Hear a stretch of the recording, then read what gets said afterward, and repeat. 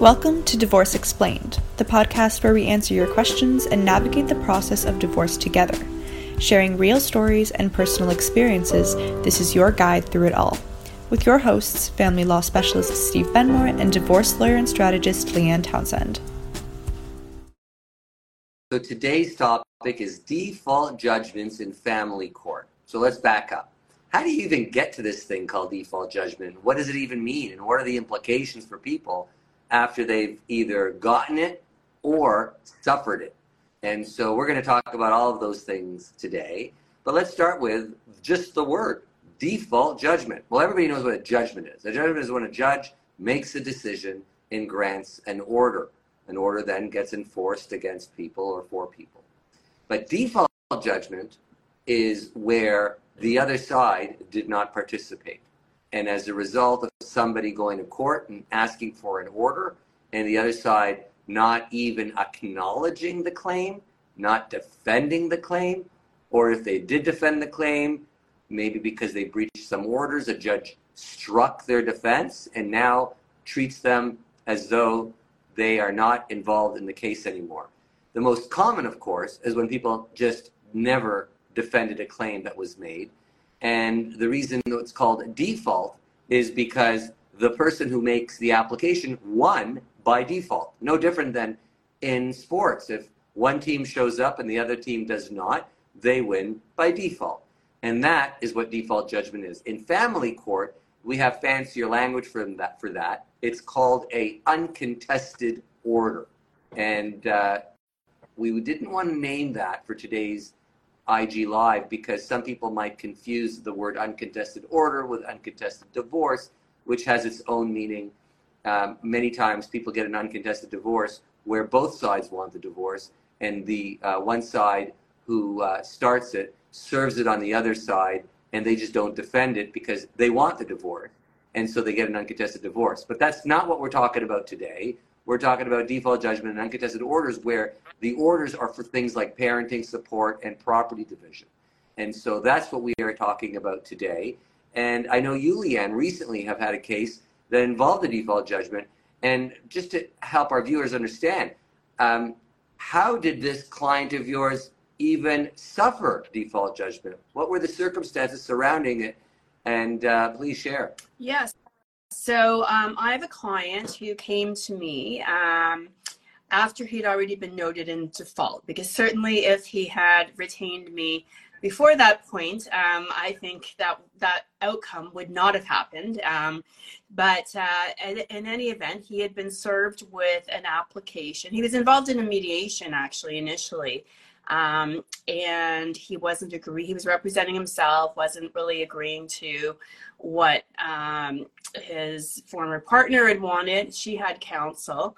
So they went ahead and they had an application issue and served him with an application. And, you know, for anyone who's listening who happens to have been served with an application in family law, they'll know that on the application it says that they have 30 days to serve and file their materials in response to the application. So he received an application that said that, but he did not respond in the 30 days for a variety of reasons. I mean, sometimes people don't respond because they don't understand the importance of it. Sometimes they're going through their own personal stuff. So, one sort of a coping strategy some people have is to avoid and ignore things and whatnot. So he didn't respond. And he then got. And just so you're clear with our viewers, what does he did not respond mean? In other words, what was he supposed to do to respond? Well, what he should have done was he should have served and filed an answer responding to everything that's set out in the application, the claims and the outline of the facts. And he should have had a financial statement prepared. It's Form 13.1. And so he should have had both the financial statement and the answer served on his ex-wife's lawyer or on his ex-wife and then filed with the court. And he should have done that within 30 days of being served himself. So he didn't do that. So his ex-wife's lawyer filed the necessary paperwork with court to get a court date and then have him noted in default. And he received a copy of the court's endorsement noting him in default. And that's how he then realized that he was in default. And a friend of his at that time said, well, you really need to get a lawyer, and referred him to me because I had been a client. He had been a client of mine. So he came to me, and when he was noted in default, now this isn't something that necessarily always happens, but sometimes it does, and it did in this case. The judge who noted him in default specified in her endorsement that if he was to do A, B, and C before a certain date, then the matter, he would no longer be noted in default, and the matter would proceed to the next stage, which would be a case conference. But she said that if he does not do A, B, and C by that date, then there will be an uncontested hearing at that time. So basically with him, he didn't respond, which is the common way people are noted in default. Sometimes people just never respond at all. They don't even go and get a lawyer after the fact. But in his case, he did, and left me with the situation of trying to fix it after he'd been noted in default. Right. So just like you said, Leanne, the whole process leading to a default judgment has to start with somebody starting a court application. And they fill out the forms, they fill out the application, oftentimes the financial statement and the parenting affidavit.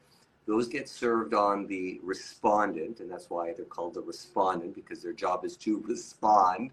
And it says right on the front page, in big black letters, bold print, if you fail to deliver an answer to this court proceeding within 30 days of you being served, then the court may grant judgment in your absence.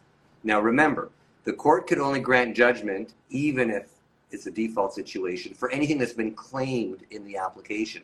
I've had cases in the past where somebody reads an application and says, I'm okay with that. For example, somebody applies for parenting, or what used to be called custody of the child. And they didn't want custody of the child, and they're okay with there not being any claim for access, so it went through. Or the person actually applies for child support based on a fixed income and a certain monthly sum, and they're good with it. Why spend the money defending it if they're going to be paying that anyway?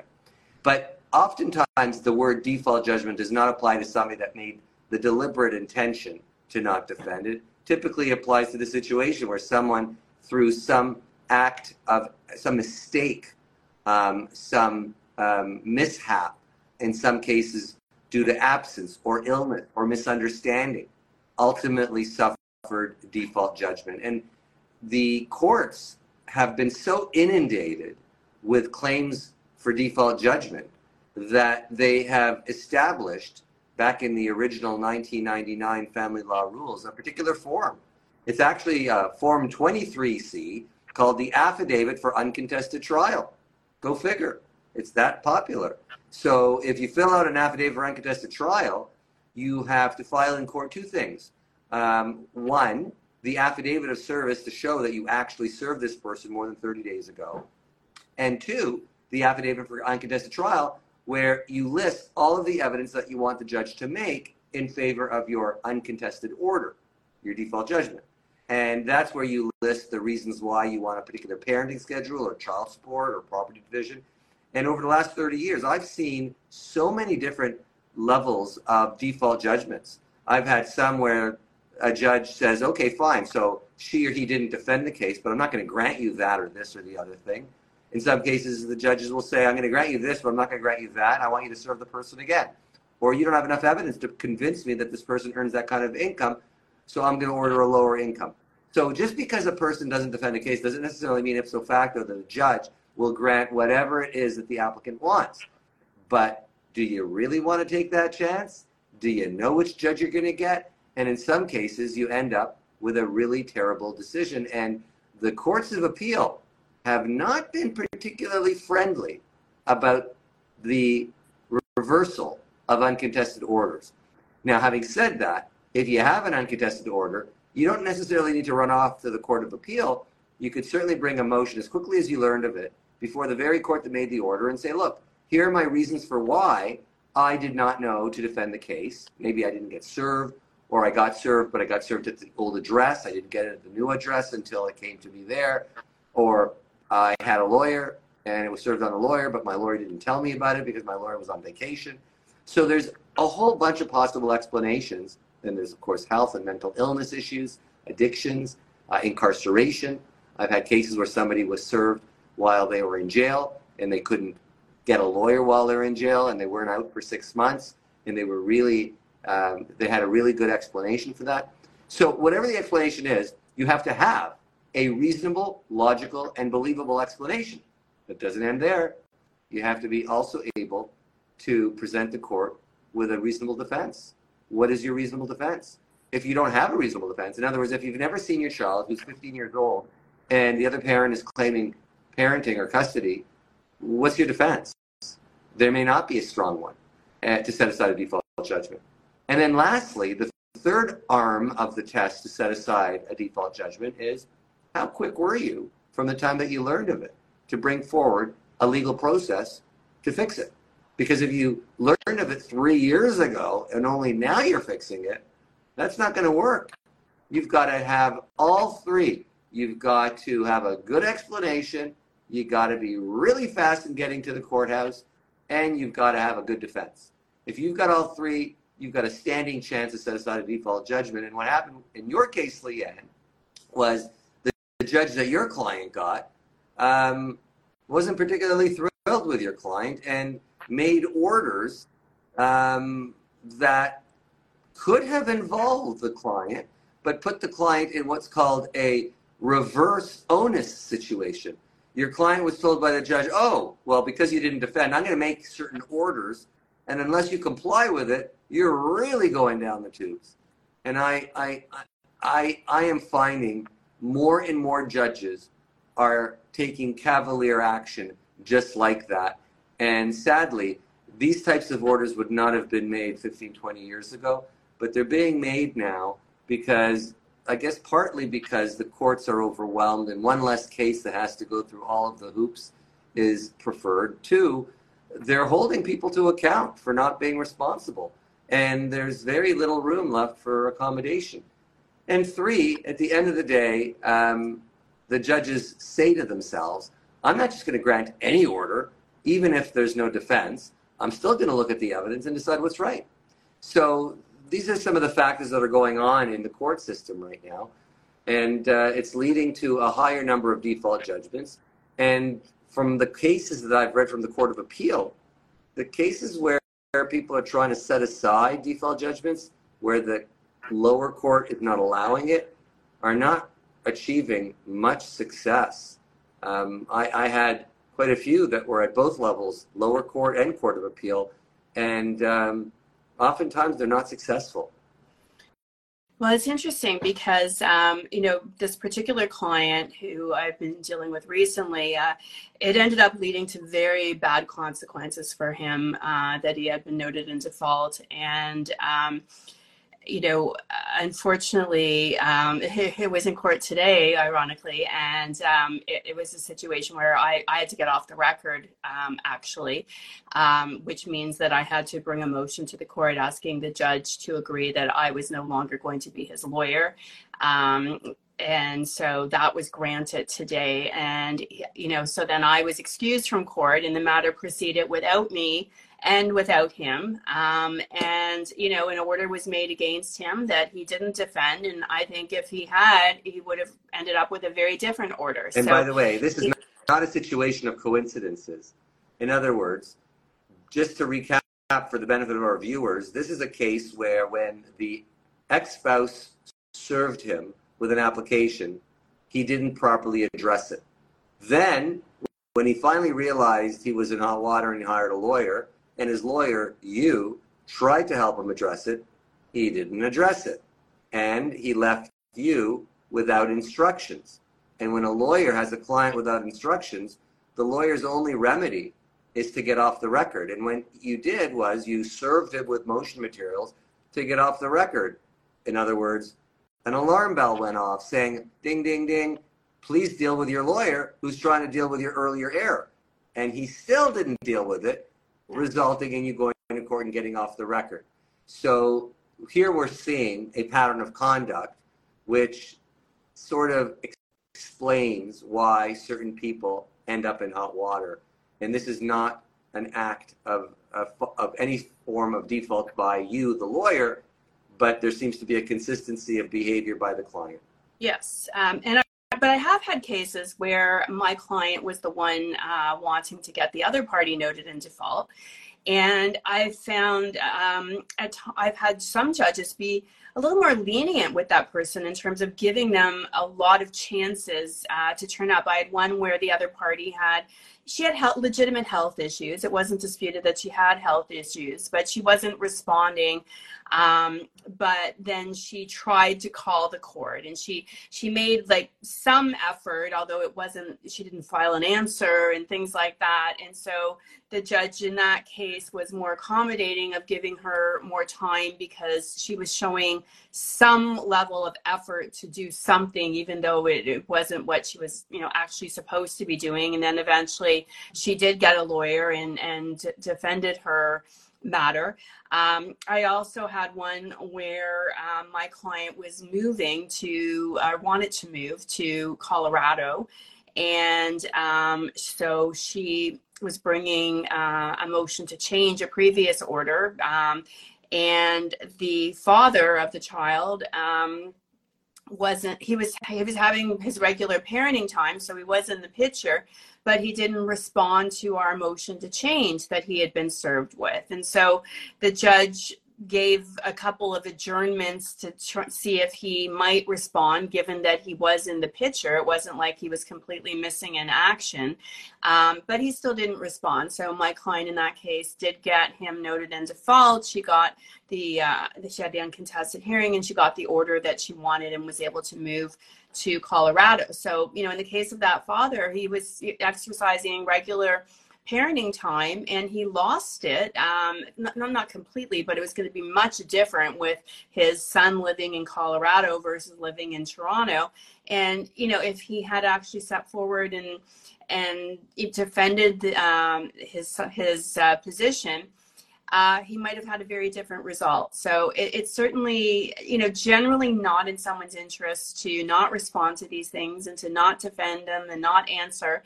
As Steve mentioned at the beginning, there are these very limited circumstances where, the claim is something that you don't have a problem with. So you're like, why would I spend the money on a lawyer and spend the time defending this if I agree? But certainly those kind of situations are few and far between. Yeah. And I'll tell you, some of the most difficult cases are the ones where there's default judgment involving parenting, because then the next time a judge looks at it, the judge says, well, I guess it wasn't important for you enough for you to defend this case, and now you're coming back to court, you want to change things for your parenting. So you're already starting on the wrong foot every time you try to knock on the judge's door to get some relief. And more importantly, there is a test. If there's an uncontested order and you want to change anything in it, whether you want to change parenting or child support or spousal support, you have to prove a material change in circumstances. And that's an extra layer of difficulty to be able to seek relief. And if there's an uncontested order involving property, pensions, assets, the matrimonial home, there's no ability to seek a later variation of that, because those are orders that are final and non-variable. So just so that we're clear, default judgments can include orders that are variable and orders that are non-variable. In the non-variable orders, like a sale of a house or the transfer of a pension, once that order is made, you're done. That's what happened to my client today. There's an order transfer of a pension for a much larger number than I think should have been the number, but because he didn't do anything, that's what happened. And for the ones that are variable, child support, spousal support, and property and parenting, those have that extra layer of having to prove a material change in circumstance to justify the court. And by the way, if a judgment was made for a person to pay child support based on an income of $75,000 when their actual income was $65,000, and they come to court and they go, you know what, my income was never $75,000 then, it was $65,000 then, and now it's $69,000. A court might say, you know what, it's not It's a change, but it's not a material change in circumstance. So we're not going to amend it. We're not going to change it. So it really is important for people, not just in family court, in every court, but if you're sued, take it seriously. Don't put it on the side and get to it later. And don't think that if you hire a lawyer on day 29, they're going to be able to meet their deadlines and get a defense in by the 30th day. It may not be enough time. That's why the courts grant 30 days. And I was going to say, and that's an important point, because I think all of us lawyers, we've been contacted by somebody who, you know, is on day 28 or 29 of their 30 days, and they finally decide to speak to a lawyer about the material they've been served with. And, you know, often it can be a challenge for a lawyer to try and get an extension of the time.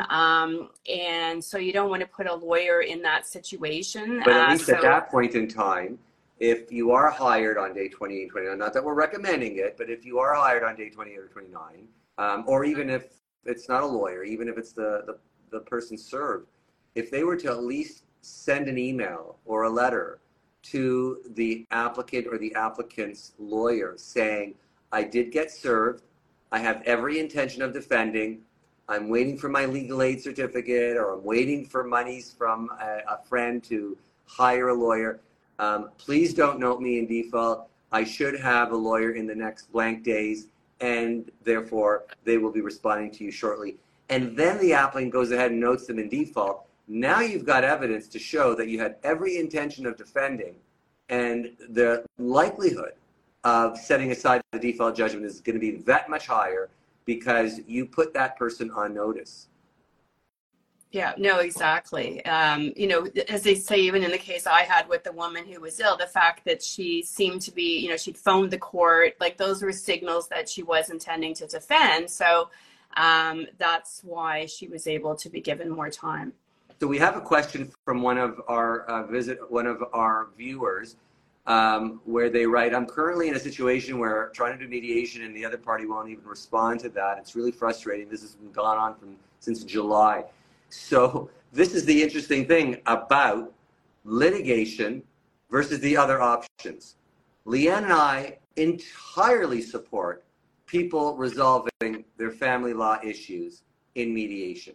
In fact, the vast majority of very good lawyers who care about their clients and care about their clients' children and care about the future relationship of the spouses to be able to co-parent these children years into the future, we prefer for cases to not go to court. So then the question becomes, why did you even go to court then? Answer, when someone's not responding, when someone's not cooperating, when someone is not acting reasonably, then we're left with very few options of resolving the matter out of court. And that's why people go to court. And in some cases, this is how far it's come now. Sometimes we issue the application in court just to get the person's attention in order to go to mediation. So some people think, well, I don't want to go to court. Neither do we. But if the other side is not cooperating, responding, or showing any evidence of an intention to resolve things, whether privately or in mediation, so maybe we are left only with the option of serving them an application and forcing them into a situation where if they don't defend in 30 days, then we get judgment. But if they show up and they want to deal with it, we're happy to book a mediation date and postpone the delivery of the answer. And now that we've got their attention, we'll go to mediation, we'll solve the case.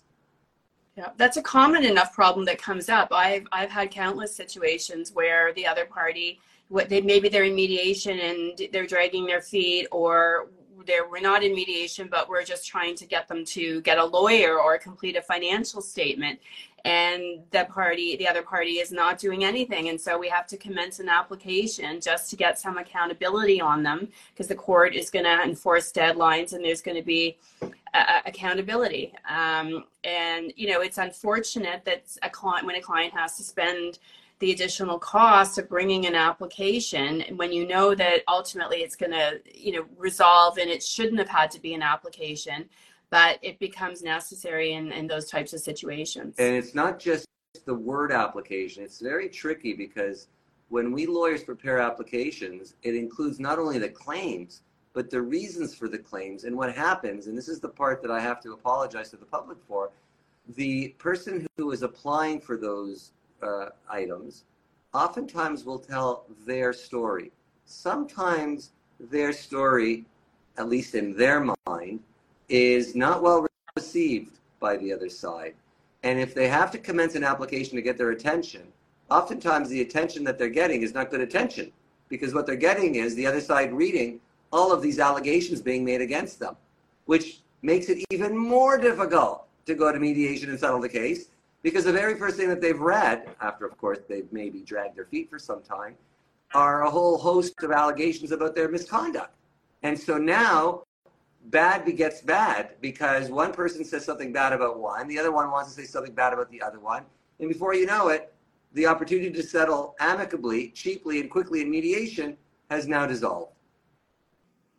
Yeah, no, exactly. It's just it's a really unfortunate direction that a file sometimes goes in, and it happens often enough, unfortunately. Absolutely.